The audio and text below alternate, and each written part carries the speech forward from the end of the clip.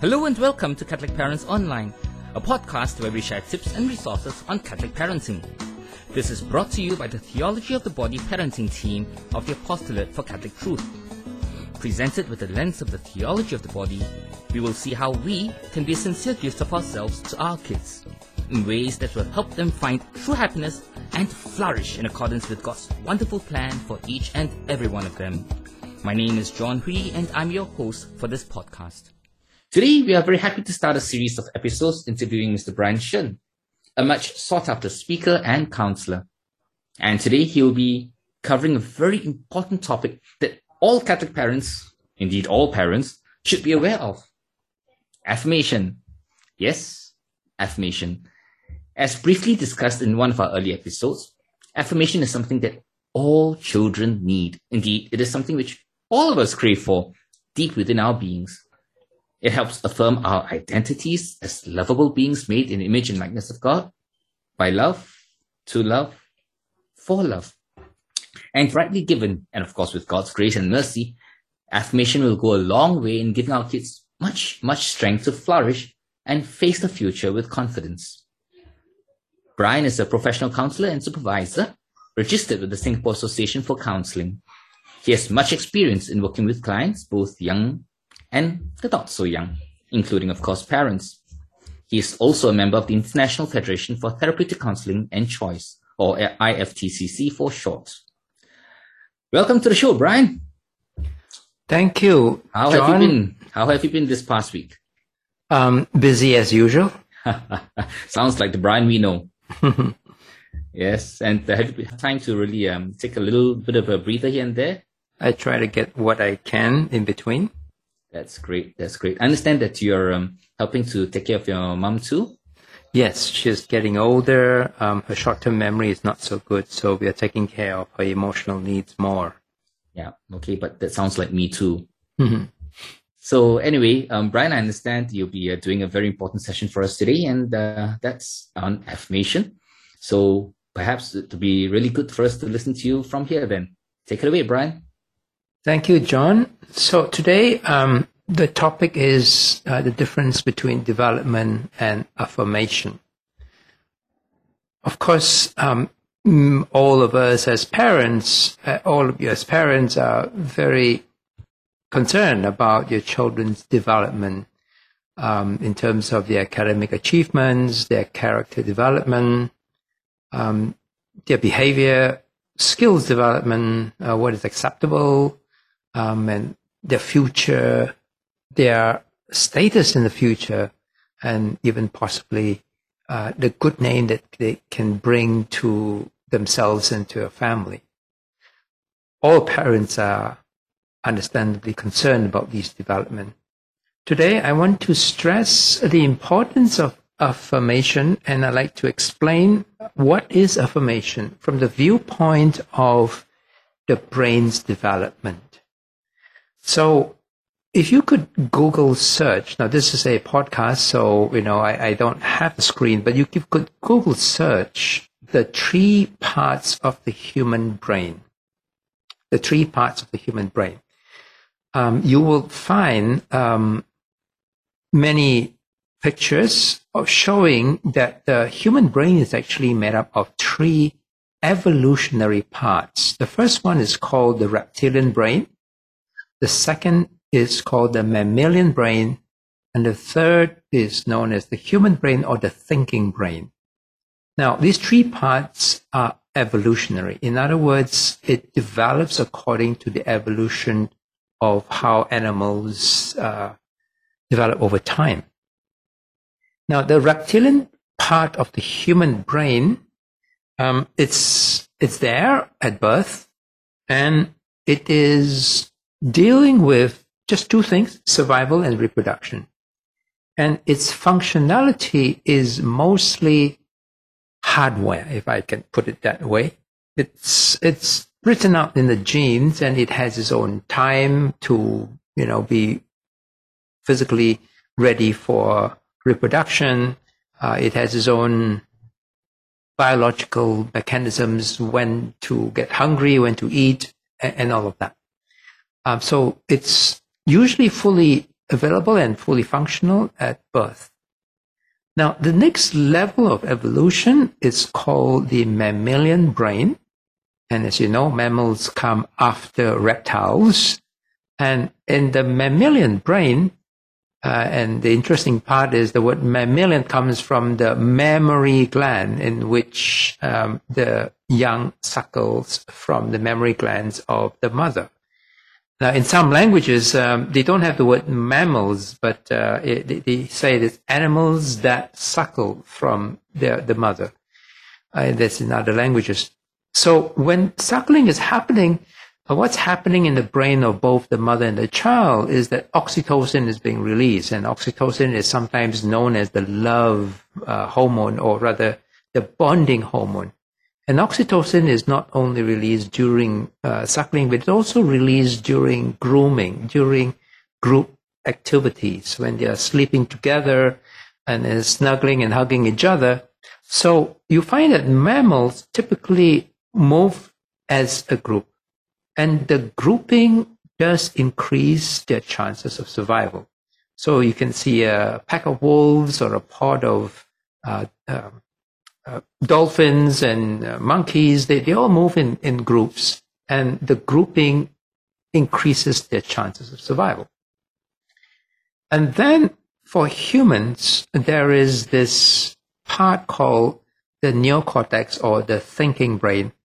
And in humans, that is big. It's really huge. It's really, really, it is like a kind of a monster in comparison to the reptilian and the mammalian brain. Now, I forgot to mention that the mammalian brain is both hardware and software. In other words, its full functionality depends on the quality of the primary caregiver. In mammals is usually the mother, or even the father if the father is involved in different species. For human beings, the full functioning of the mammalian brain is reached full maturity at age 5 years old. So what happens between birth and 5 years old? The software part depends very much on the quality of the caregiving. And this is really dependent on how well attuned. Now, when I say attune, I mean emotional attunement, not the logical, because the child's logical brain hasn't fully developed at this young age. So it is more the emotional attunement. And that's the software portion that makes up the function of the mammalian brain. And then somewhere around 5 years old, or actually it starts a little bit earlier, but then the functioning of the thinking brain starts around 5 years old. And it's all software. It's about knowledge. It's about language. It's about thinking what is right and wrong, what is morality, virtues, and even religion. So all that's up in the thinking brain. Now, if you look at, if you can again Google search, what are the various components of human memory? Now, the way humans remember things, or even human consciousness takes up only 5% of the whole human brain. And it's up there at the thinking brain. And human memory, the way we remember, it's also up in the thinking brain. Why? Because it has to pass through our language abilities. So, for example, if I were to ask anybody, what is your earliest memory? Down to what age can you remember, and what age were you? Now, most people would say, the first memory is, I think I'm in kindergarten. I think I'm about maybe 3, 4, 5 years old, some 6 years old. It's about there, depending. Each person is different. And I said, describe it. Well, I could, I was holding my mother's hands, or we were about to cross the street. Across the street, there was a pink car. There was a red post box. I remember I was next to a cupboard. I was in the room. So you can describe it. So the way humans remember is actually up at the thinking brain, and it's called declarative memory. Now, the mammalian brain has what is known as emotional memory, and that is not descriptive. That is felt, and that it is not connected with any kind of logic. So let me give you an example of, let's say, a 1-year-old child. If I were to accidentally hurt the child, maybe I stepped the foot on the child, and the child cries. Now, there is no amount of logic I can use to placate the child. Okay, it's like, oh, sorry, I didn't see you. I didn't know you were there. The child will just be upset and afraid of me. And even the next day, when the child sees me, the child will recoil.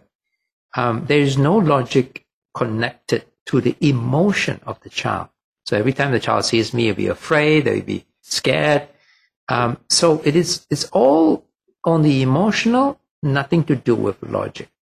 So the mammalian brain, or sometimes we call it the emotional brain, does not have logic. But that is below consciousness. That is below the thinking brain. Now, if you can imagine, if a child constantly feels fear, constantly feels that it is not being listened to. Now, when I say not being listened to, I don't mean in the thinking way or in the language way, because the child hasn't developed that fully. But remember, I was saying about the emotional attunement. So if the primary caregiver is busy, or the primary caregiver is always afraid of something, and therefore is not properly attuned, and therefore the child also doesn't feel that the primary caregiver is attuned, then the child may have a semi-fearful, or what we call ambivalent. That means I'm not sure all the time. Or at the worst stage, it's always filled with fear. Fear of being abandoned, fear of being scolded, fear that there's actually no logic, okay, connected at that young age. But it is fear. Now, fear can drive the child to do many things. The child can become clingy, the child can become demanding, the child can become angry in order to get attention. All kinds of stuff can happen there. Now, what I want to speak about is if parents are overly conscious, overly anxious about the child's development, overly anxious about a child's good behavior, and is constantly reprimanding, scolding, or cautioning and telling the child, don't do this, don't do that. And the child develops a fear-based emotional drive to be good behaving, to be studying all the time. Now, what happens is that the child may become very academically inclined to achieve, may be very, very good in behavior, will be very cautious about what it says, how it speaks, but all that is fear-driven. That's very sad. Why? Because the child now becomes very fearful of not being loved if I don't perform, if I'm not clever, if I'm not behaving. Now, the sad thing is that what's up there at the human brain is also putting up an act.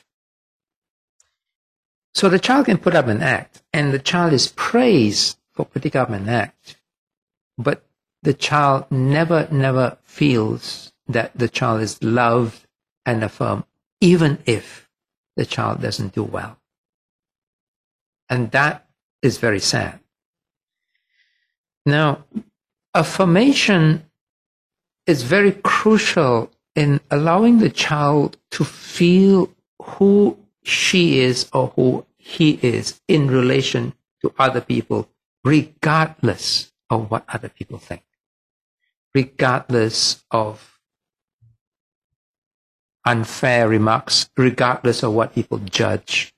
In other words, with affirmation, your child is able to withstand unfair and terrible judgment, bullying, or put it the other way around, without affirmation, your child is unable to withstand even the slightest remarks, even the slightest slights of bullying or remarks that happens. If you are in a school environment or in a society where everybody is very picky about your performance, about your behavior, or you must always not put your school in bad light. You must always show that you are a good Christian, a good Muslim, a good Hindu.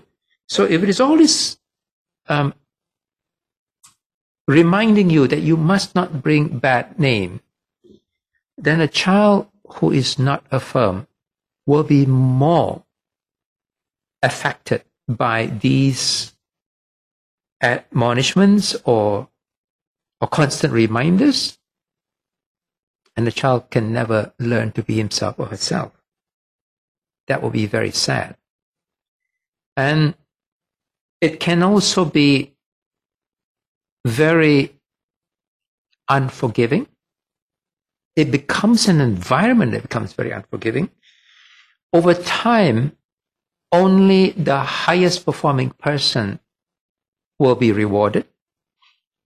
And over time, each profession will get more and more demanding and very, very pedantic. I mean, the word is pedantic. Pedantic means overly conscious, overly paying too much attention on details. Now, I want to highlight how dangerous that is. If we are not careful, we will impose those high standards to our children, and we will look very, very cruel. So, unfortunately, I've seen that dynamic happening on parents onto their children far too often. You can imagine what kind of parents would want to prove that they are of high standards, and that is parents who themselves have never been affirmed. So when you have this dynamic where your child's achievement, your child's high performance is your pride, is what you want to have, and of course, the more you're unaffirmed, the more you want that. Now, when you have that dynamic, now here's the sad thing. In families where this dynamic is happening, the child that is obedient, the child that is giving you what you want, is the child who never himself or herself is affirmed.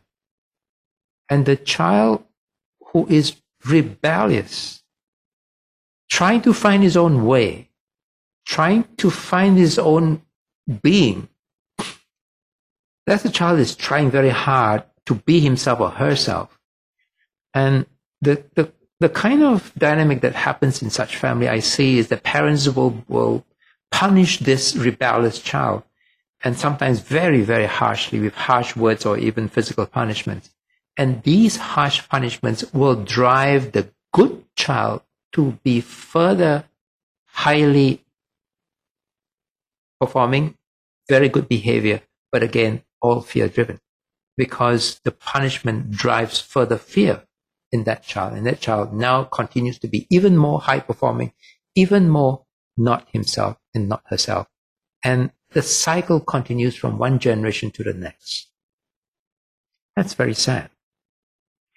Now, a lot of times when this cycle continues, and if you continue to have high performance, you continue to have promotions, you continue to have rewards from the company, from the institutions or the departments that you work, then you don't see anything wrong with it.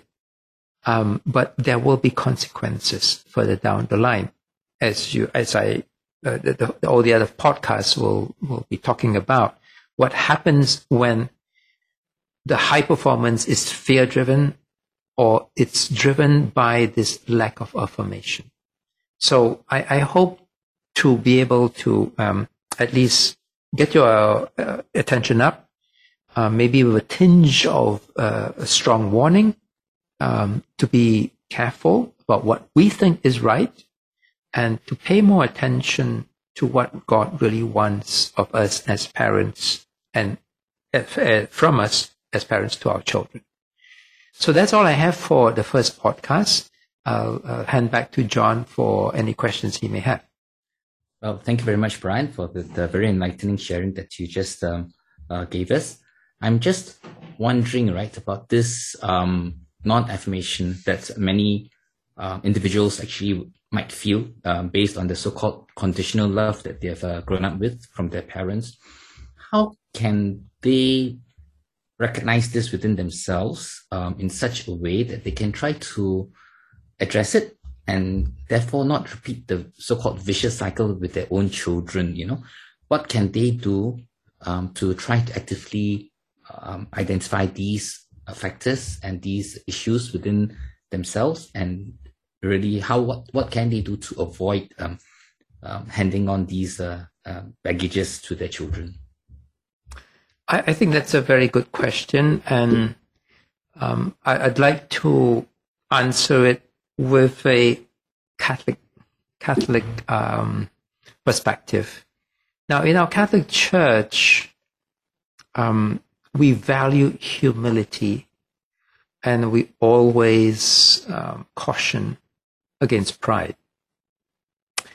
Unfortunately, people who lack affirmation, they need to cling on to something that gives them something to be proud of, more than someone who's affirmed, actually.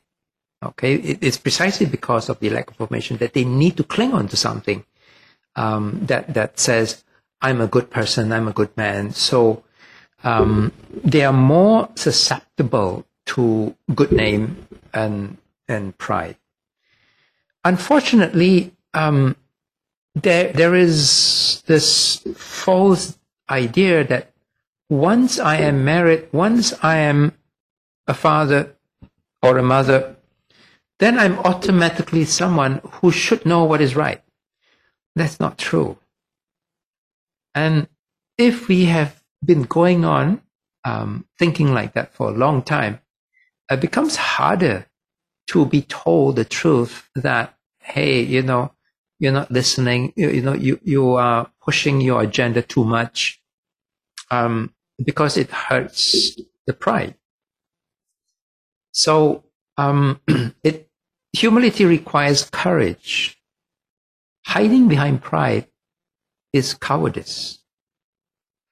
These are pretty hard things, but the greatness of God's salvation is that He saves us from our cowardice, and He provides our salvation through our courage to admit our mistakes.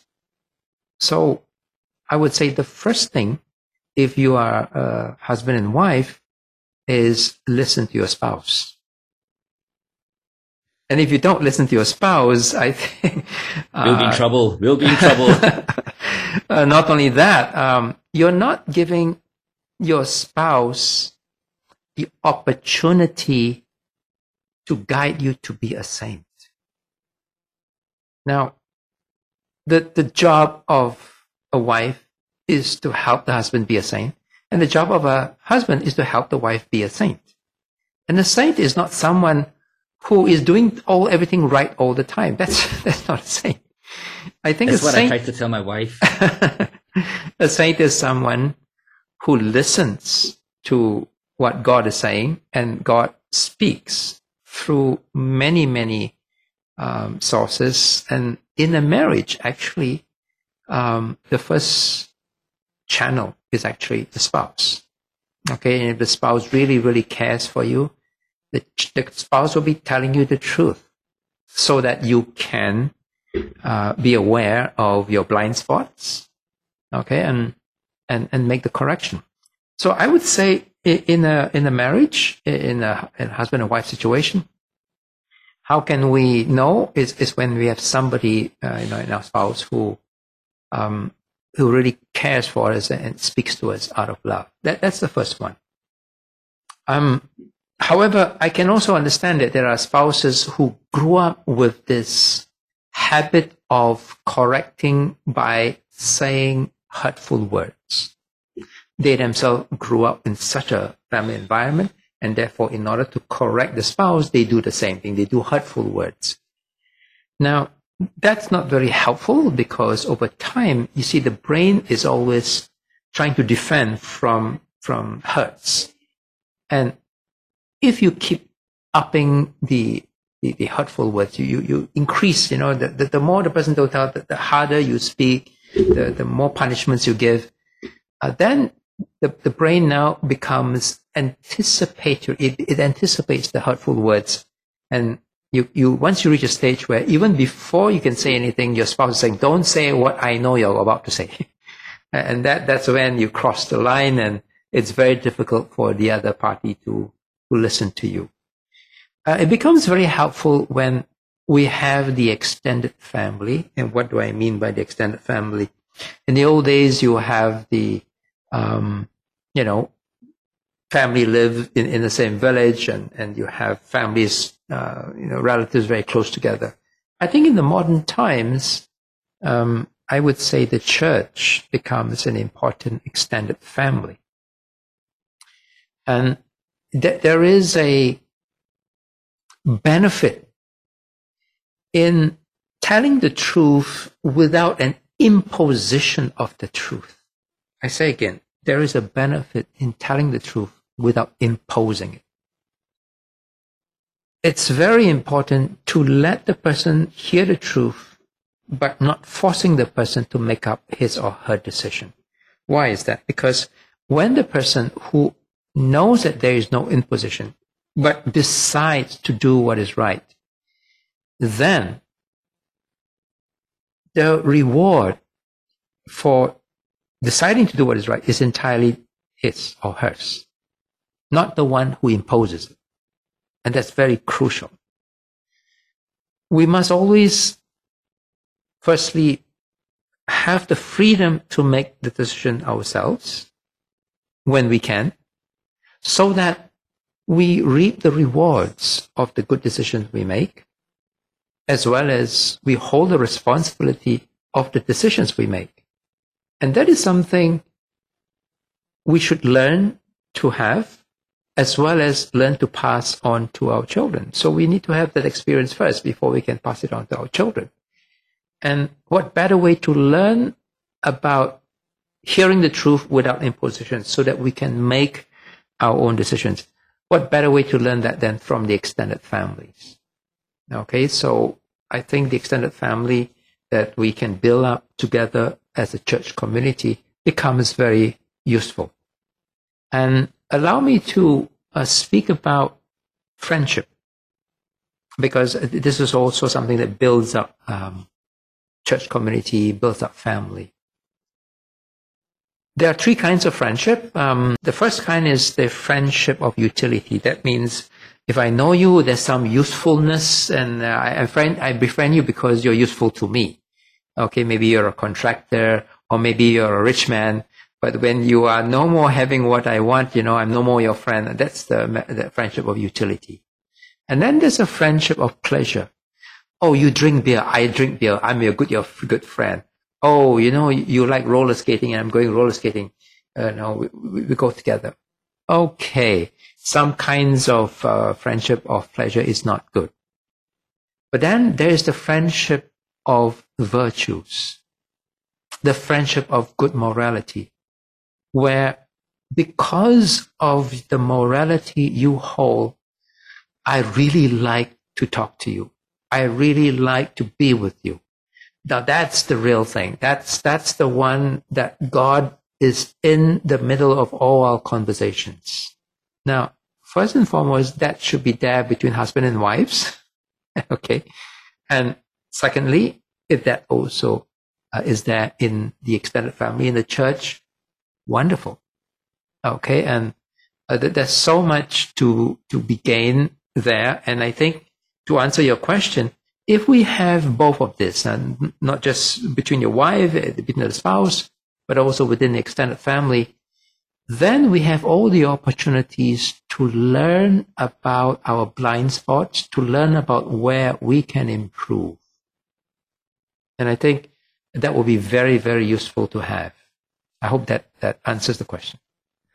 Yes, it certainly does. And I think it does. You brought up a very important point of humility that all of us must have in order to be able to see within ourselves through the mirror that others provide. And especially our spouses who know us, who should know us the best, right? And as you mentioned, the extended village, so to speak, right? And in our case, the church. So our connection with our spouse and our connection with the church are very important pillars, so to speak, to help us in this self-identification of the issues that we might have within ourselves, and ready to start the process of healing, so to speak, so that you can actually be even better spouses, even better parents, even better children of God. Yeah? Indeed. Here's another important thing about how do we build family. And that is the importance of keeping private information sacred. Now, what do I mean by that? Let me give an example of, let's say, within the family. A mother knows some information about her children that is extremely private. It is very important that she keeps this information sacred. The same for a father who may know certain information about the child or even the spouse. It's very important that they keep this information sacred. Now, what do I mean by sacred? It means this is a privilege for you to know. It may be something very sensitive. It may be something that the other people outside of the family may not fully understand. And it's very important to be able to keep this private and confidential, and only to people that you really, really trust. Now, if you can imagine, if a parent does not keep such private information about their children, private and confidential, and they say, oh, my son is like that, or my daughter is like that, your son and your daughter will never share with you very intimate information anymore. And that's going to be disastrous. Absolutely. Yeah. So it will be the same in an extended family in the church. And we need to be able to show that if you share something very private about yourself, and you chose me to tell me about your private information, then it is my duty to keep that information sacred. And if I think someone else should know, I will tell you, I will say, I think this person should know, and these are the reasons. Would you give me permission to tell this person? And if you say no, I will still not tell. But, if you say yes, then I will tell the person in the same way, that this is a very private information. I think it is useful for that person to know that so it goes both ways. So this is another important aspect for us to know, not just within the family, but also in the extended family. Yes, I think this respect for the privacy of the other is so important, and I fully agree with you on that one. Otherwise the element of trust would totally be lost, and the whole relationship will be gone, because the whole relationship has to be based on trust, isn't it? Yeah. And I was just thinking that besides the need to turn to spouse and extended family members and church and so on, I'm thinking that the virtue of humility is also important for us to recognize that sometimes we need to go beyond. If we think that our issues are deeper, and while our family members, our spouse, our church friends might raise certain aspects of our personality, our character, not out of spite, but really out of love and concern. And we know that, okay, there's an issue, and perhaps there's a need for me to seek further help to see a counselor, to see a psychologist, or even a psychiatrist if necessary. And I think that this virtue of humility is so important for us to really act on that in order that we can seek the right help for the issue that we are facing as well. And I think on that point of view, I guess you would probably agree with me that I would like to encourage listeners on this podcast to not be afraid to turn to professional help if needed, to address some of the issues that are really perhaps are deeper and might affect our relationship with our family members, and even affect our ability to function well as spouses and parents. Would you agree? Oh, yes. I totally agree with that. Just as, maybe 2,000 years ago, or even 1,000 years ago, where certain sickness is looked upon with a lot of stigma, and now we don't. We should also regard some of these psychological inabilities not with stigma, but something to understand. And there are already some therapies that can help us reduce the effects of some of these past software. Remember, I was talking about the mammalian brain, and you have the software, and some of these software still function and can be an obstacle to the better relationship that we can have. Some of these software are actually defensive. It actually is helpful at that time, at that situation where maybe your family of origin was very difficult. Your growing up years had all these challenges, and they are still there. Every time there's a feeling of uncertainty, a feeling of the threat of losing relationships, and all these defenses comes up. And it may come up only because of these memories. And there are ways in which these can be reduced, and there should be no stigma in understanding these.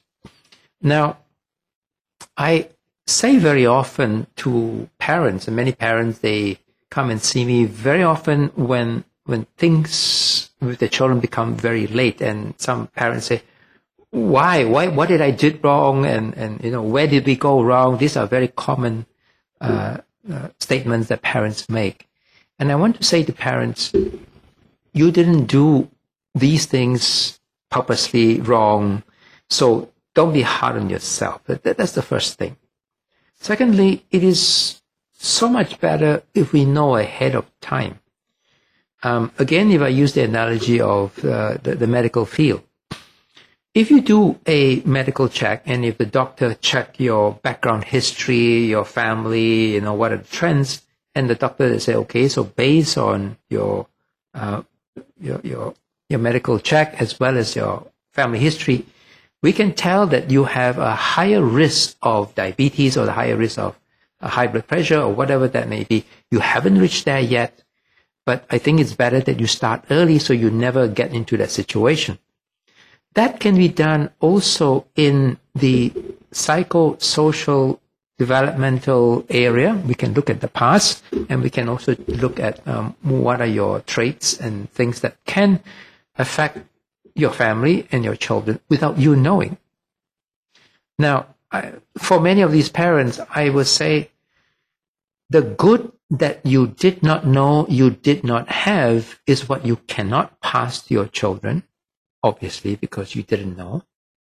And the bad that you did not know was bad, but you grew up with it, that's what you will pass on to your children. And you wouldn't know. So in the same way, okay, so if you lack affirmation and that drives you to high performance, you don't think anything is wrong. And you will pass that on to your children by this fear of losing out, this fear of not doing well, people looking bad at you, and you want your children to have the good name and the good results. You will pass it on, and you wouldn't feel anything was wrong. And it goes on to the next and to the next generation until one of your children rebels against you. And a lot of things can happen, and you think the one that's rebelling against you is doing bad. Actually, it's the other way around. So it'd be very good if you put aside the stigma and find a good mental health professional. I would recommend, if you can find one that can integrate the understanding of psychology as well as the developmental issues together with your faith, that will be the best. So I would also recommend many mental health professionals to do the same. Do not be afraid to integrate your faith into your profession, because it will be so helpful to the people who come and seek your help. I believe there are some new research coming out from I can't remember which university, that showed that if you integrate a person's sense of the divine, the sense of God, even if the person is an atheist, just speaking about something beyond what is understood in this present world, there is measurable benefits for the client. So imagine if the client is already a Christian, and then you add on these spiritual aspects into their understanding of their psychological health, there will be an improvement. So definitely for Christian counselors and Christian professionals, mental health professionals, yes, there would definitely be better benefits if they integrate both their profession as well as the spiritual aspects. Yeah, and I'm just also thinking about your point about the mammalian brain being developed by 5 years old, and this need for all these processes of affirmation to be really in place even before that, right? And if not, and if children are exposed to such so-called conditional love, that they are only praised for what they can do, for what they can achieve, and they are not allowed to, in a way, show themselves to be who they are and develop them accordingly. I'm just wondering whether there's such a point whereby, beyond a certain age, there's a lot of difficulty in letting the child know to reverse that process of reaffirming that person who is now perhaps an adult, to help him or her realize the intrinsic goodness that he or she already possesses, and that he can be lovable, he can be loved for who he or she is, and that he doesn't have to achieve in order to be loved. I know it's going to be tough because of the fact that the mammalian brain, is developed by 5, but can that be done? Well, first and foremost, I need to say that the software being software, it can change after the age of 5. So, for example, a child may actually grow up in a very loving environment, affirming environment, and then when the child goes to school, it can be 6, 7 years old, and the school is full of competition and bullies, and the environment is just so unaffirming. And then maybe if maybe even the family now goes through a divorce, a breakup, things can go bad. Yes. Okay. The other way around, where, the child grows up in a family where there's a lot of problems. Yes, the initial software programming in the first few years are very crucial, and they have a very deep effect. And then the child is now put into an environment that's loving. Very hard work, a lot of hard work involved. Now, the primary caregiver, basically the parents or the foster parents, or the people who are looking after the child, really got to be very, very patient all the time, because the child will be always fearful, unsure, and even when you don't see any reason why the child is doubting you, the child will doubt you because of the software that is, from the very young. I don't trust you. Okay, I'm not sure when you're going to turn around and scold me. So the worst cases I've known is when parents who know what is the right thing to do, but every so once in a while fly into rage, and that rage traumatizes the child. That rage may not be often. It can be just a few times a year. Nothing can change the child's fear. because the trauma is so deeply ingrained. It's very difficult to erase the trauma. Okay, so even when you tell the child, it's okay, you can fail, it's all right, but the child remembers the trauma of the person losing his temper in a bad way. So these are some of the challenges. Okay, so trauma can happen in many ways. There's a trauma of neglect. So when parents go through a breakup, the parents are just fighting against each other, but the children are neglected, and that neglect can be very traumatizing.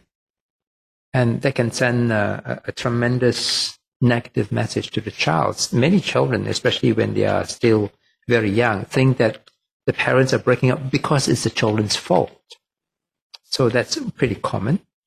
And then you have the situation where one parent says, all men are just like this, or all women are just like that. And that affects the child's gender identity development also. So there is a lot of work to be done to undo the damage done.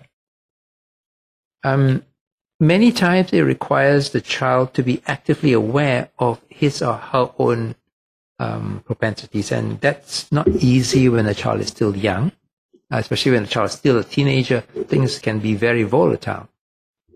So most of the work that I do are those who are at least late teens or early 20s, 30s, and there's still a lot of hard work to try and undo some of these,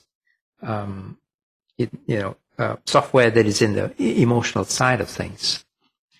However, again, for many of the cases that I see that there is a lot of improvement, there is a strong involvement in the prayer life. And that's when the work in the counseling and the psychological side has the best chances of improvement. So it takes a lot of time. I also see that even though we cannot fully eradicate the feelings, but with the consciousness of this is my history, this is what I've been through, with those consciousness, that same person now becomes a very good educator of other parents, educator of the future generation, of not falling into these same difficulties that they grew up with. Okay, so it looks like the moral of the story here is, number one, start right affirmation from as early as possible. All right. And continue on from there, even after 5, of course. But for those who have issues with this problem of non-affirmation, help is still available, not easy. And we should take effort to source these resources and assistance in order to be able to address this issue. And at the same time, never forget to really trust in the Lord's grace and mercy, and pray and seek solace and comfort and community as well as part of the journey, right? Yes, I think I'll need to add also that we do have a duty as the extended family. So for example, if we are teachers, if we are the catechists, if we are the uncle, the aunties, the friends who do recognize in a child that is lacking this, and very often such a child is in a family where either the mother, the father, or they have their own stress, their own issues, and they are not able to be properly attuned to the child. And that's where the recognition from the extended family becomes very important. So yes, the church is has a very important function in this whole work of helping individuals undo some of the things that they grew up with. What you've said actually is a very good and a very concise, in a sense, summary of some of the points brought up in the earlier episodes, when we talked about the connection with the child involving the so-called ABCs, right? Where we need to, number one, A, affirm the child in the right way, B, to really be there for them. And it means that really putting them at the high priority and really re-examining our busyness at work and in other areas of our lives in order that we can really be there for our children where they need us. and see in communicating with our children in a way that allows them to express themselves, to listen to them, and to really understand where they're coming from. And D, when we want to discipline with gentleness and discipline out of love and with consistency, right? Yeah. And E, being really being able to empathize with the child, like what you said, to really feel what the child is feeling. Let the child know that you are feeling what the child is feeling, so that he or she can trust that you are listening, that you are really being there, connected with them, and understanding what they are feeling, and that they can then trust themselves with you even more, right? Yeah. Yes.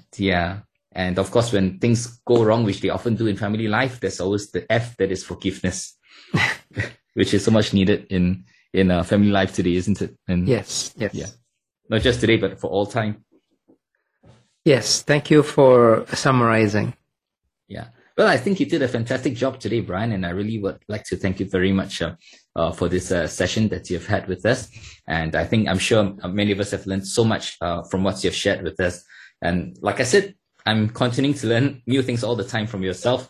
And I really just wish I could have listened to you when I was a young parent many years ago. Yeah. But thank you for giving me this opportunity to share. No problem at all. It's really a pleasure, and we really enjoyed listening to you. And I believe that the next podcast we'll be talking about the state of parents, where we'll be seeing how we as parents, we can address that issue a bit more as to how we can avoid passing on certain baggages to our children in a way that will help them flourish even better according to God's wonderful plan for them. Thank you very much, John. Thank you very much, Brian. So till we meet again, everyone, take care, stay close to Jesus, and God bless you and your family always. Goodbye. Bye-bye.